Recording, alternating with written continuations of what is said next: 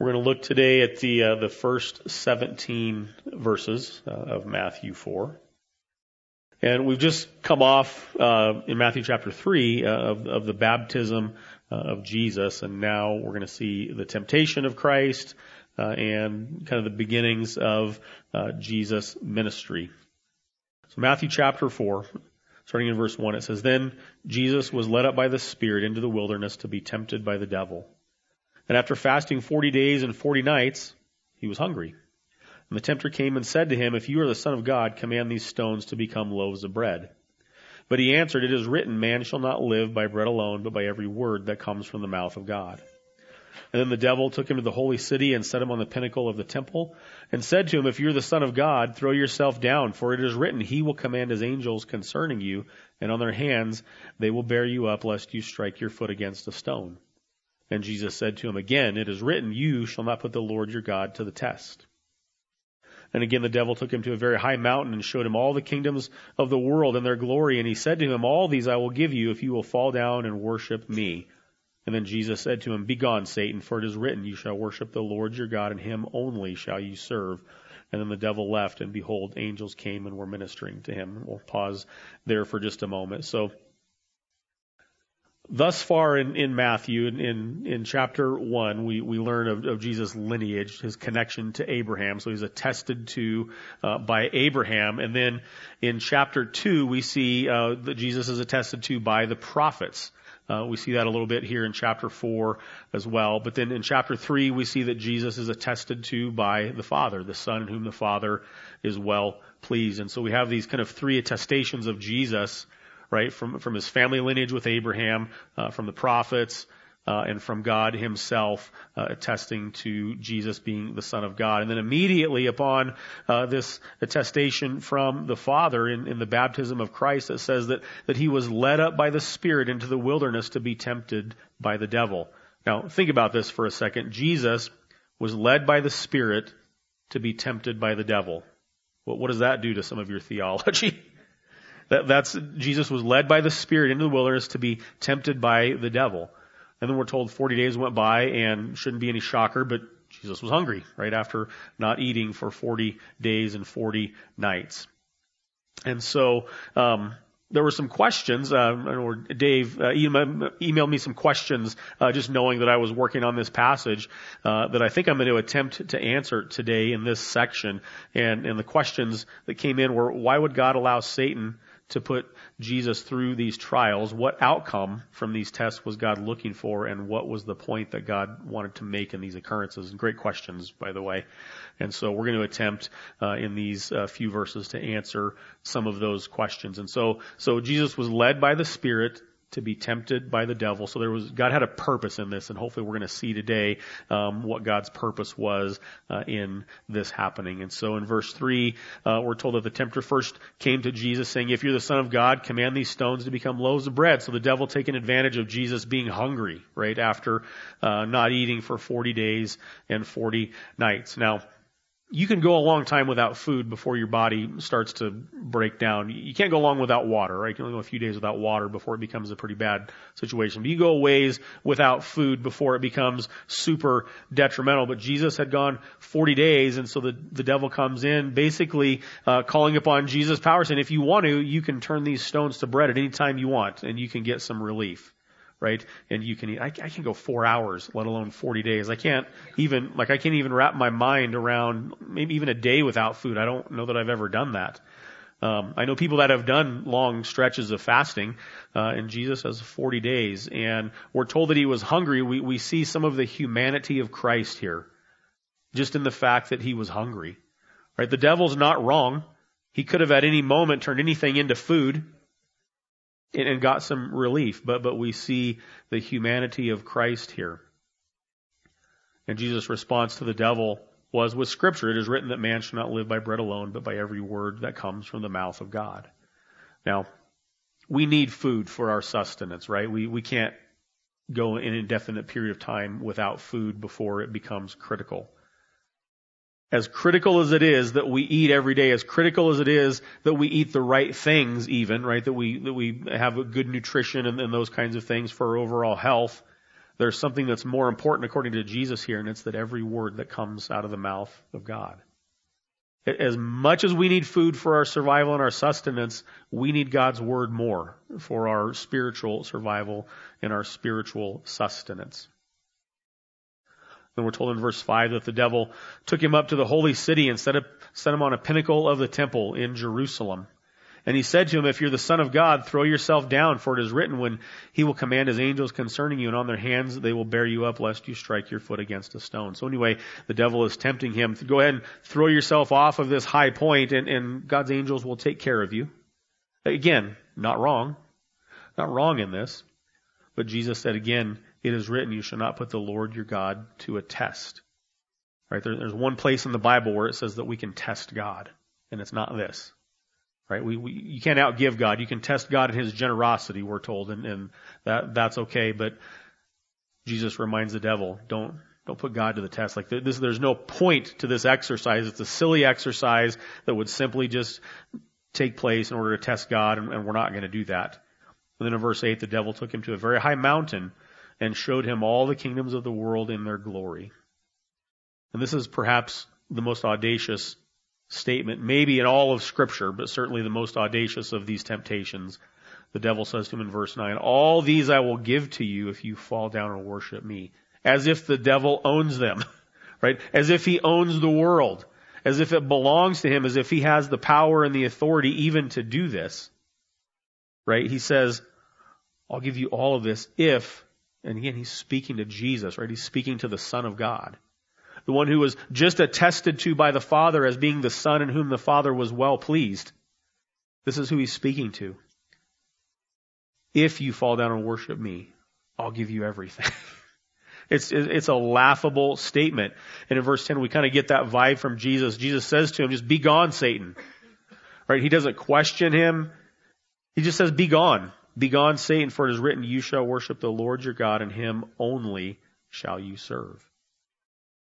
The devil knows this, right? Satan, he's a crafty dude. He knows this, right? We're told that the demons know who Jesus is.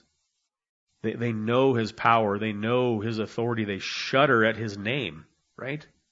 And so this is a bold move by Satan trying to capture a weak point in Jesus after he's fasted for 40 days, and Jesus has had enough, and he just simply says, be gone.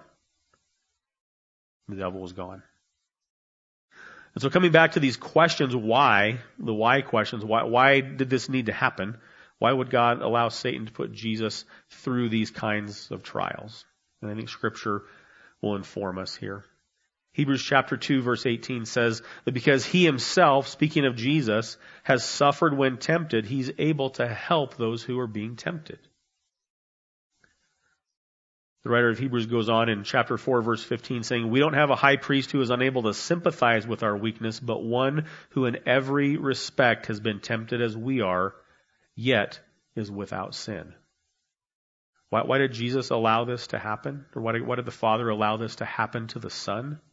So that we could have a high priest who is sympathetic to us.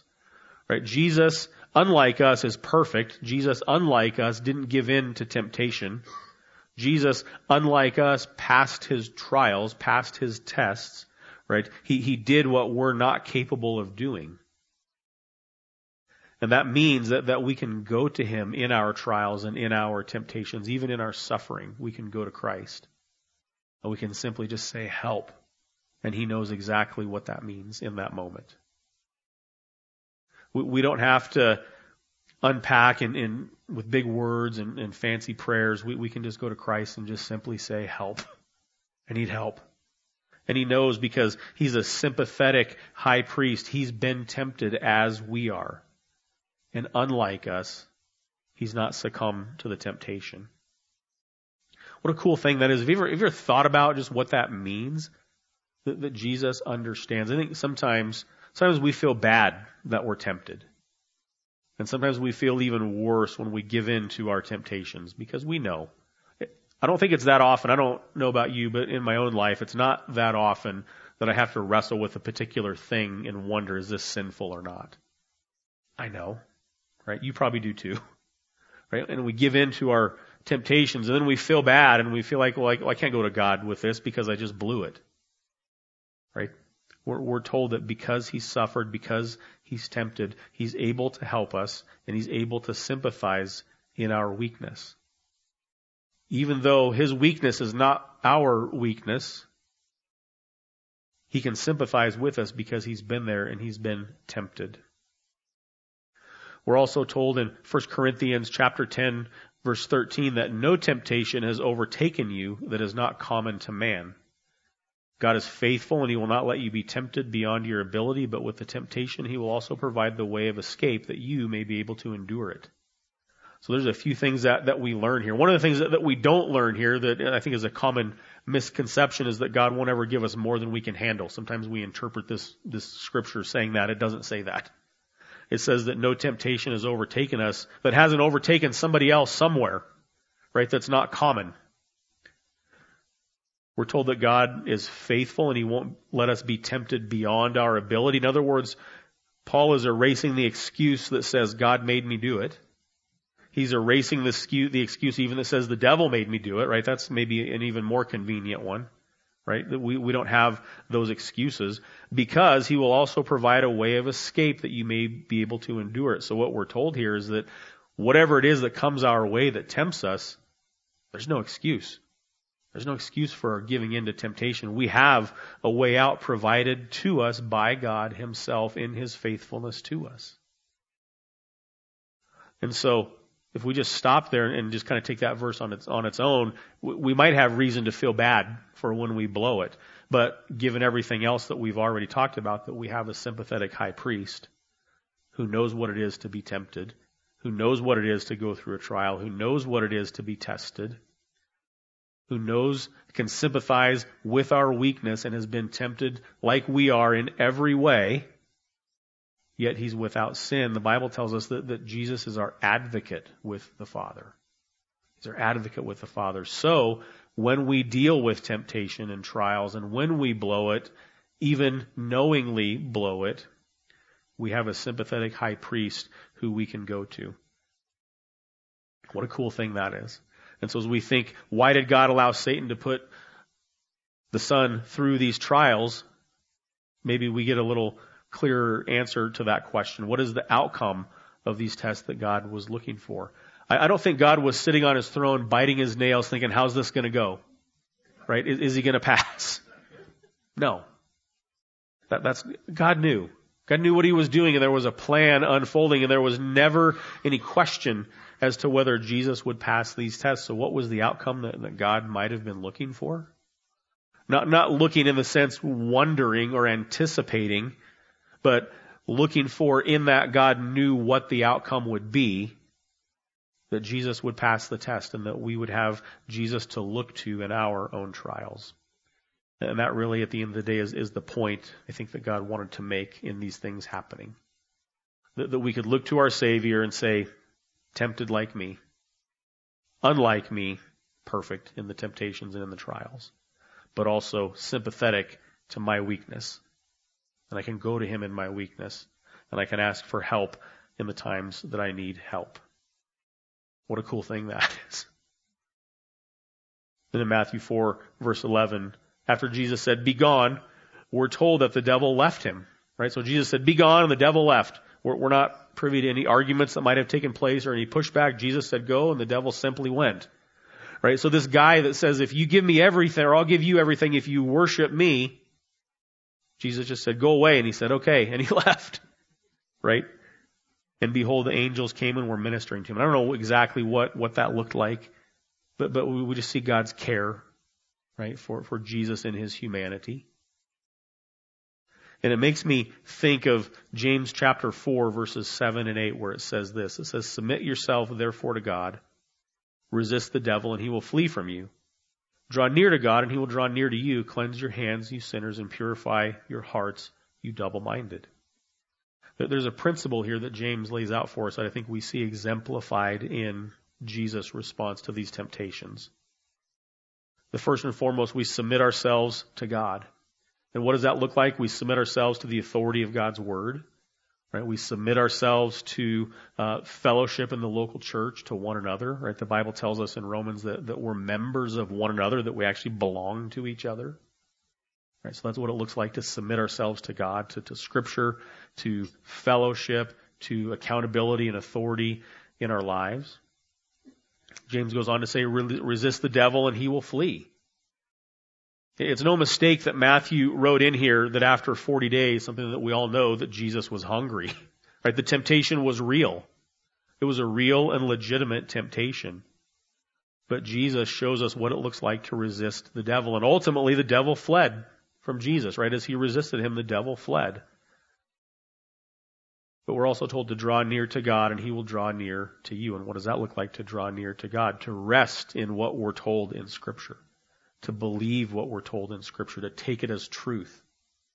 So much so that our life is staked upon the truth of God's Word. And we see this exemplified in Christ. And then James goes on to say, cleanse your hands, you sinners. In other words, distance yourself from your sin. Purify your hearts, you double-minded. He reminds us that we're simultaneously sinner and saint. That the pull of sin in our lives is real. Right? It's not nothing. It's not something that we can just pretend isn't there and not deal with.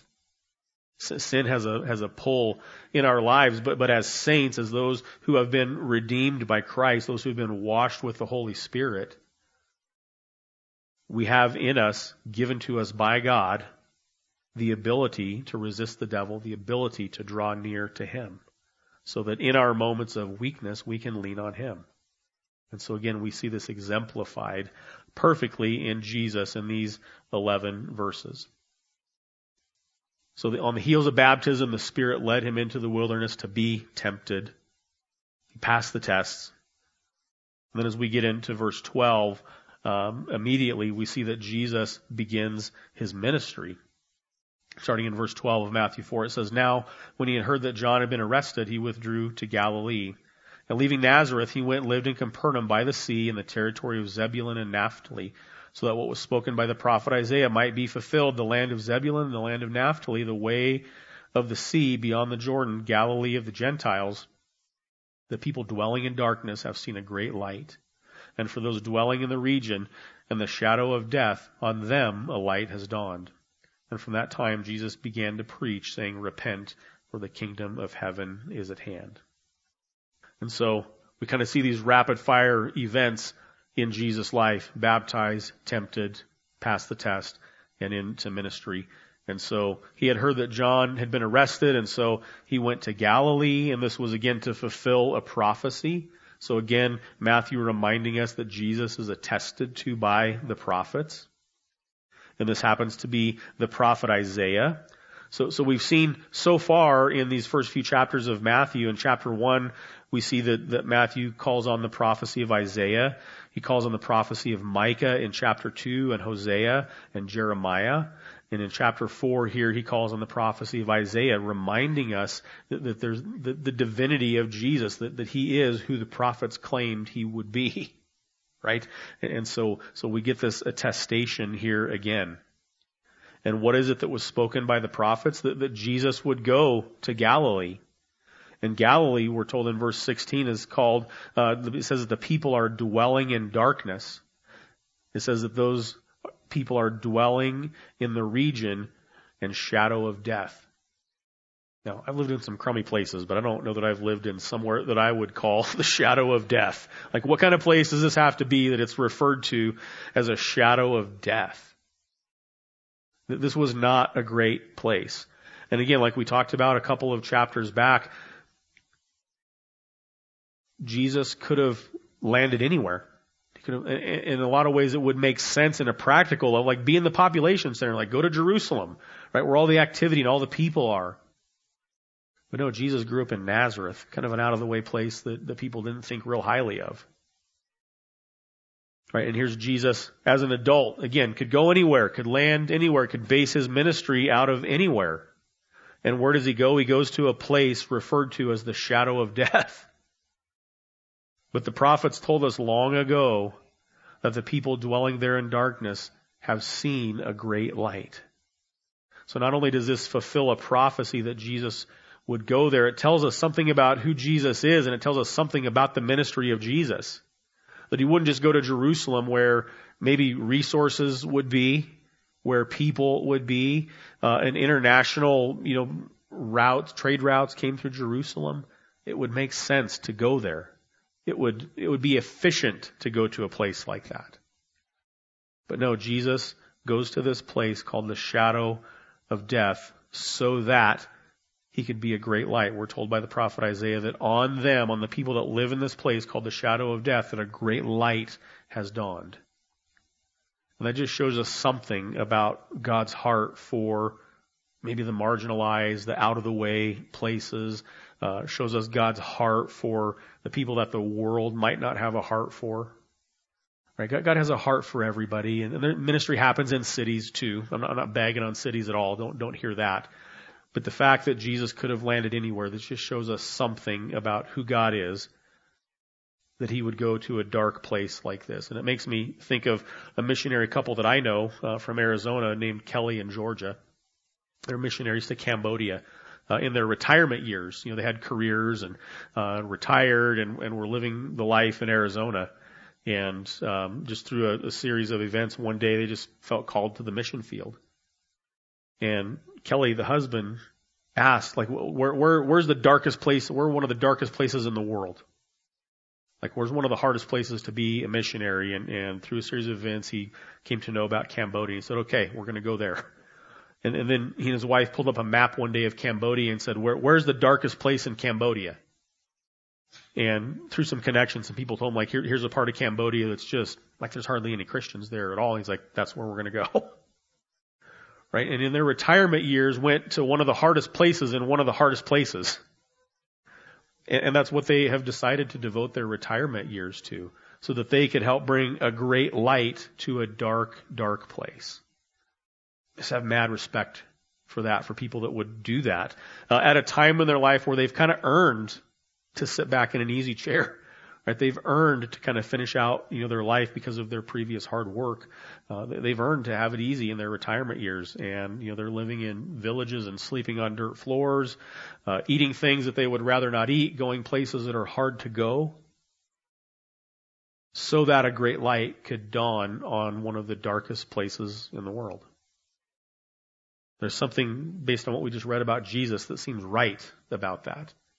Right? They probably have people in their lives, maybe even their own family, saying, you guys are nuts for doing what you're doing. But according to what we just read, that's not nuts at all. It makes perfect sense, doesn't it? And so Jesus goes to the dark place as the starting point for his ministry. In verse 17, we're told from the time that he showed up in the dark place, that Jesus began to preach. And what is it that he preached? He preached, repent, for the kingdom of heaven is at hand. You can imagine, maybe not the most popular message, right? Change your ways.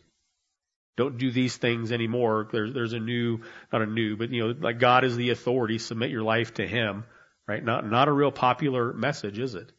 Probably wasn't then, certainly isn't now. In our individualistic society that says that my truth is my truth, your truth is not necessarily my truth. My truth is not necessarily yours, right? So we've made truth to be this subjective thing. And Jesus, right out of the gate, preaches what we would consider to be objective truth, meaning it doesn't change. And it applies to everywhere, everyone, all of the time, throughout time and history, in every culture, everywhere. Repent, for the kingdom of heaven is at hand. This is the reason that Jesus came and went to one of the hardest places of the hardest places to start preaching this message. Repent, for the kingdom of heaven is at hand. There's a lot of messages that Jesus could have preached right out of the gate. Jesus could have, right out of the gate, went to this dark place and preached, hey, God loves you. That's what I would do. Right? That might pique people's attention, something like that. God loves you and has a wonderful plan for your life. We've heard that before. That might make sense. No, Jesus preaches, repent. Turn from your sin. Repent, for the kingdom of heaven is at hand. We're told in Philippians chapter 2 that there's going to come a day where every knee will bow, and every tongue will confess that Jesus Christ is Lord. And it doesn't delineate those that do it willingly and those that do it unwillingly. It just says everybody's going to know who Jesus is. And so if that's true, it makes sense that he would start out his ministry with this message of repentance, for the kingdom of heaven is near.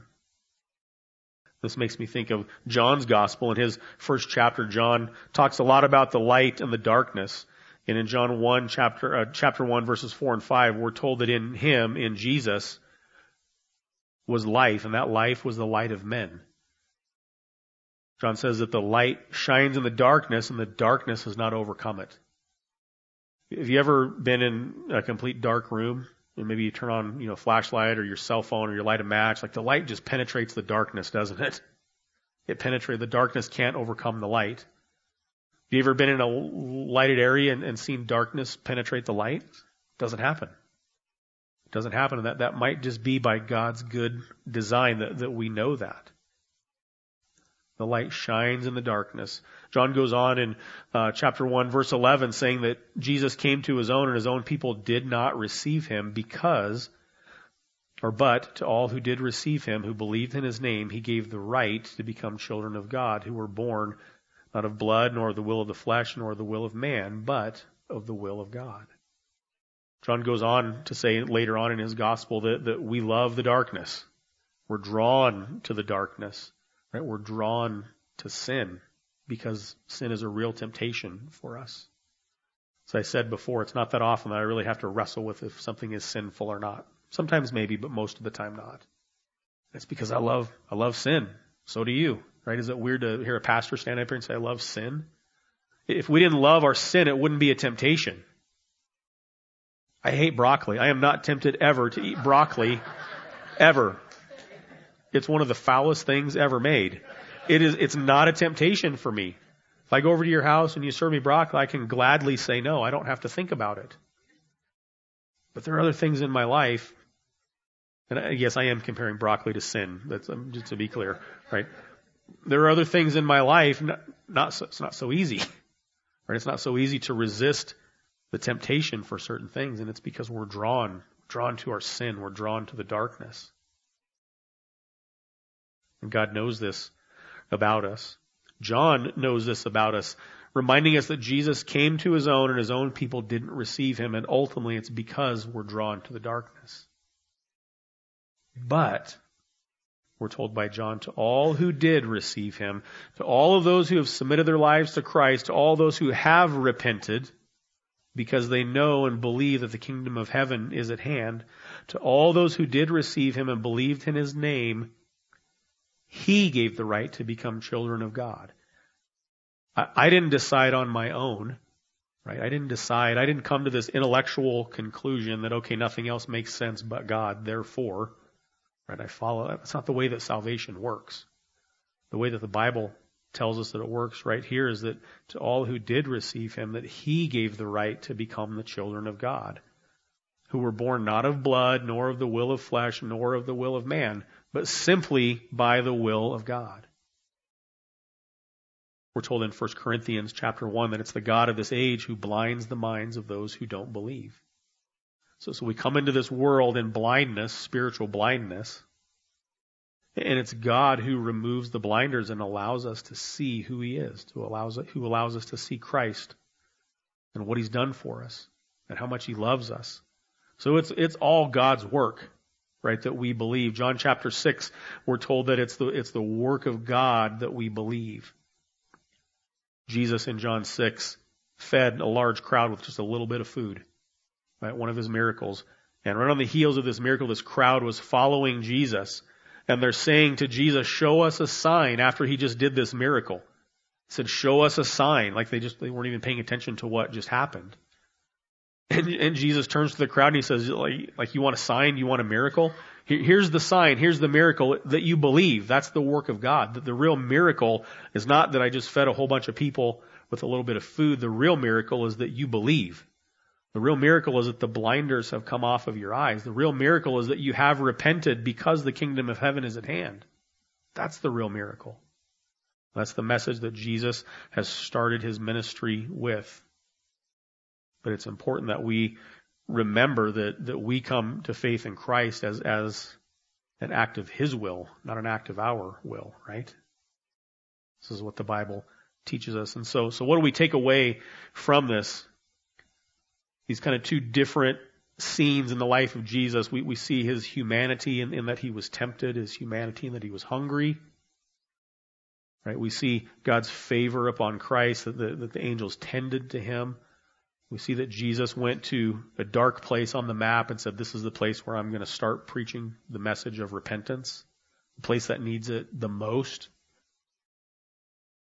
And He began to preach that message. And it's important for us, I think, as a takeaway that we're reminded, like this is why Jesus came. This is why God stepped into human flesh.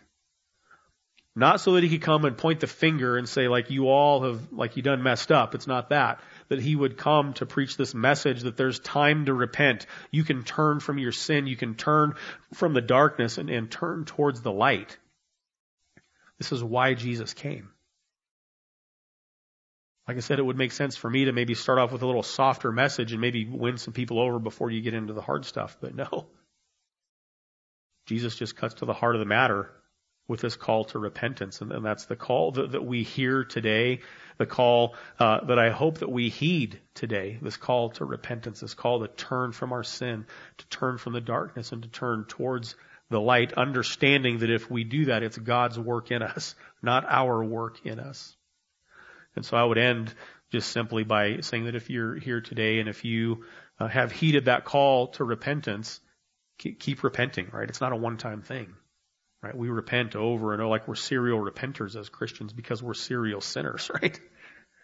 So keep repenting, understanding that this is God's work in us. If you're here today and you have not repented or recognized or repented of your sin, like what day is better than today to turn from the darkness to the light?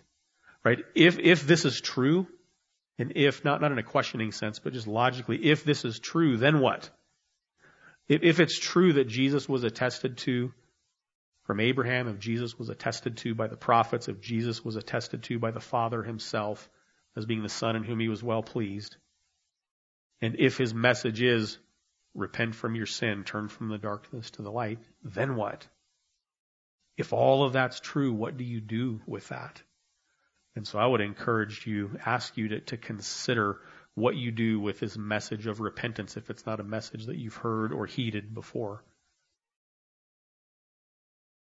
God stepped into human flesh so that we would hear this message of repentance and so that we would heed the message of repentance, so that we would turn to Him, so that He could show us His grace, right? What we read earlier in our invocation was that He would spend all of eternity showing us, pouring out His riches in kindness towards us in Christ Jesus. By grace we have been saved, not because of anything that we've done, but because of everything that He's done. And so I'd ask you to consider that today. Let's pray. Father, we're thankful for this morning, thankful that You love us, thankful that You have done for us things that we could and would never do for ourselves. We're thankful that You stepped into human flesh, thankful that You have come to the darkness, and the darkness has not overcome the light that You shine with the truth of the gospel.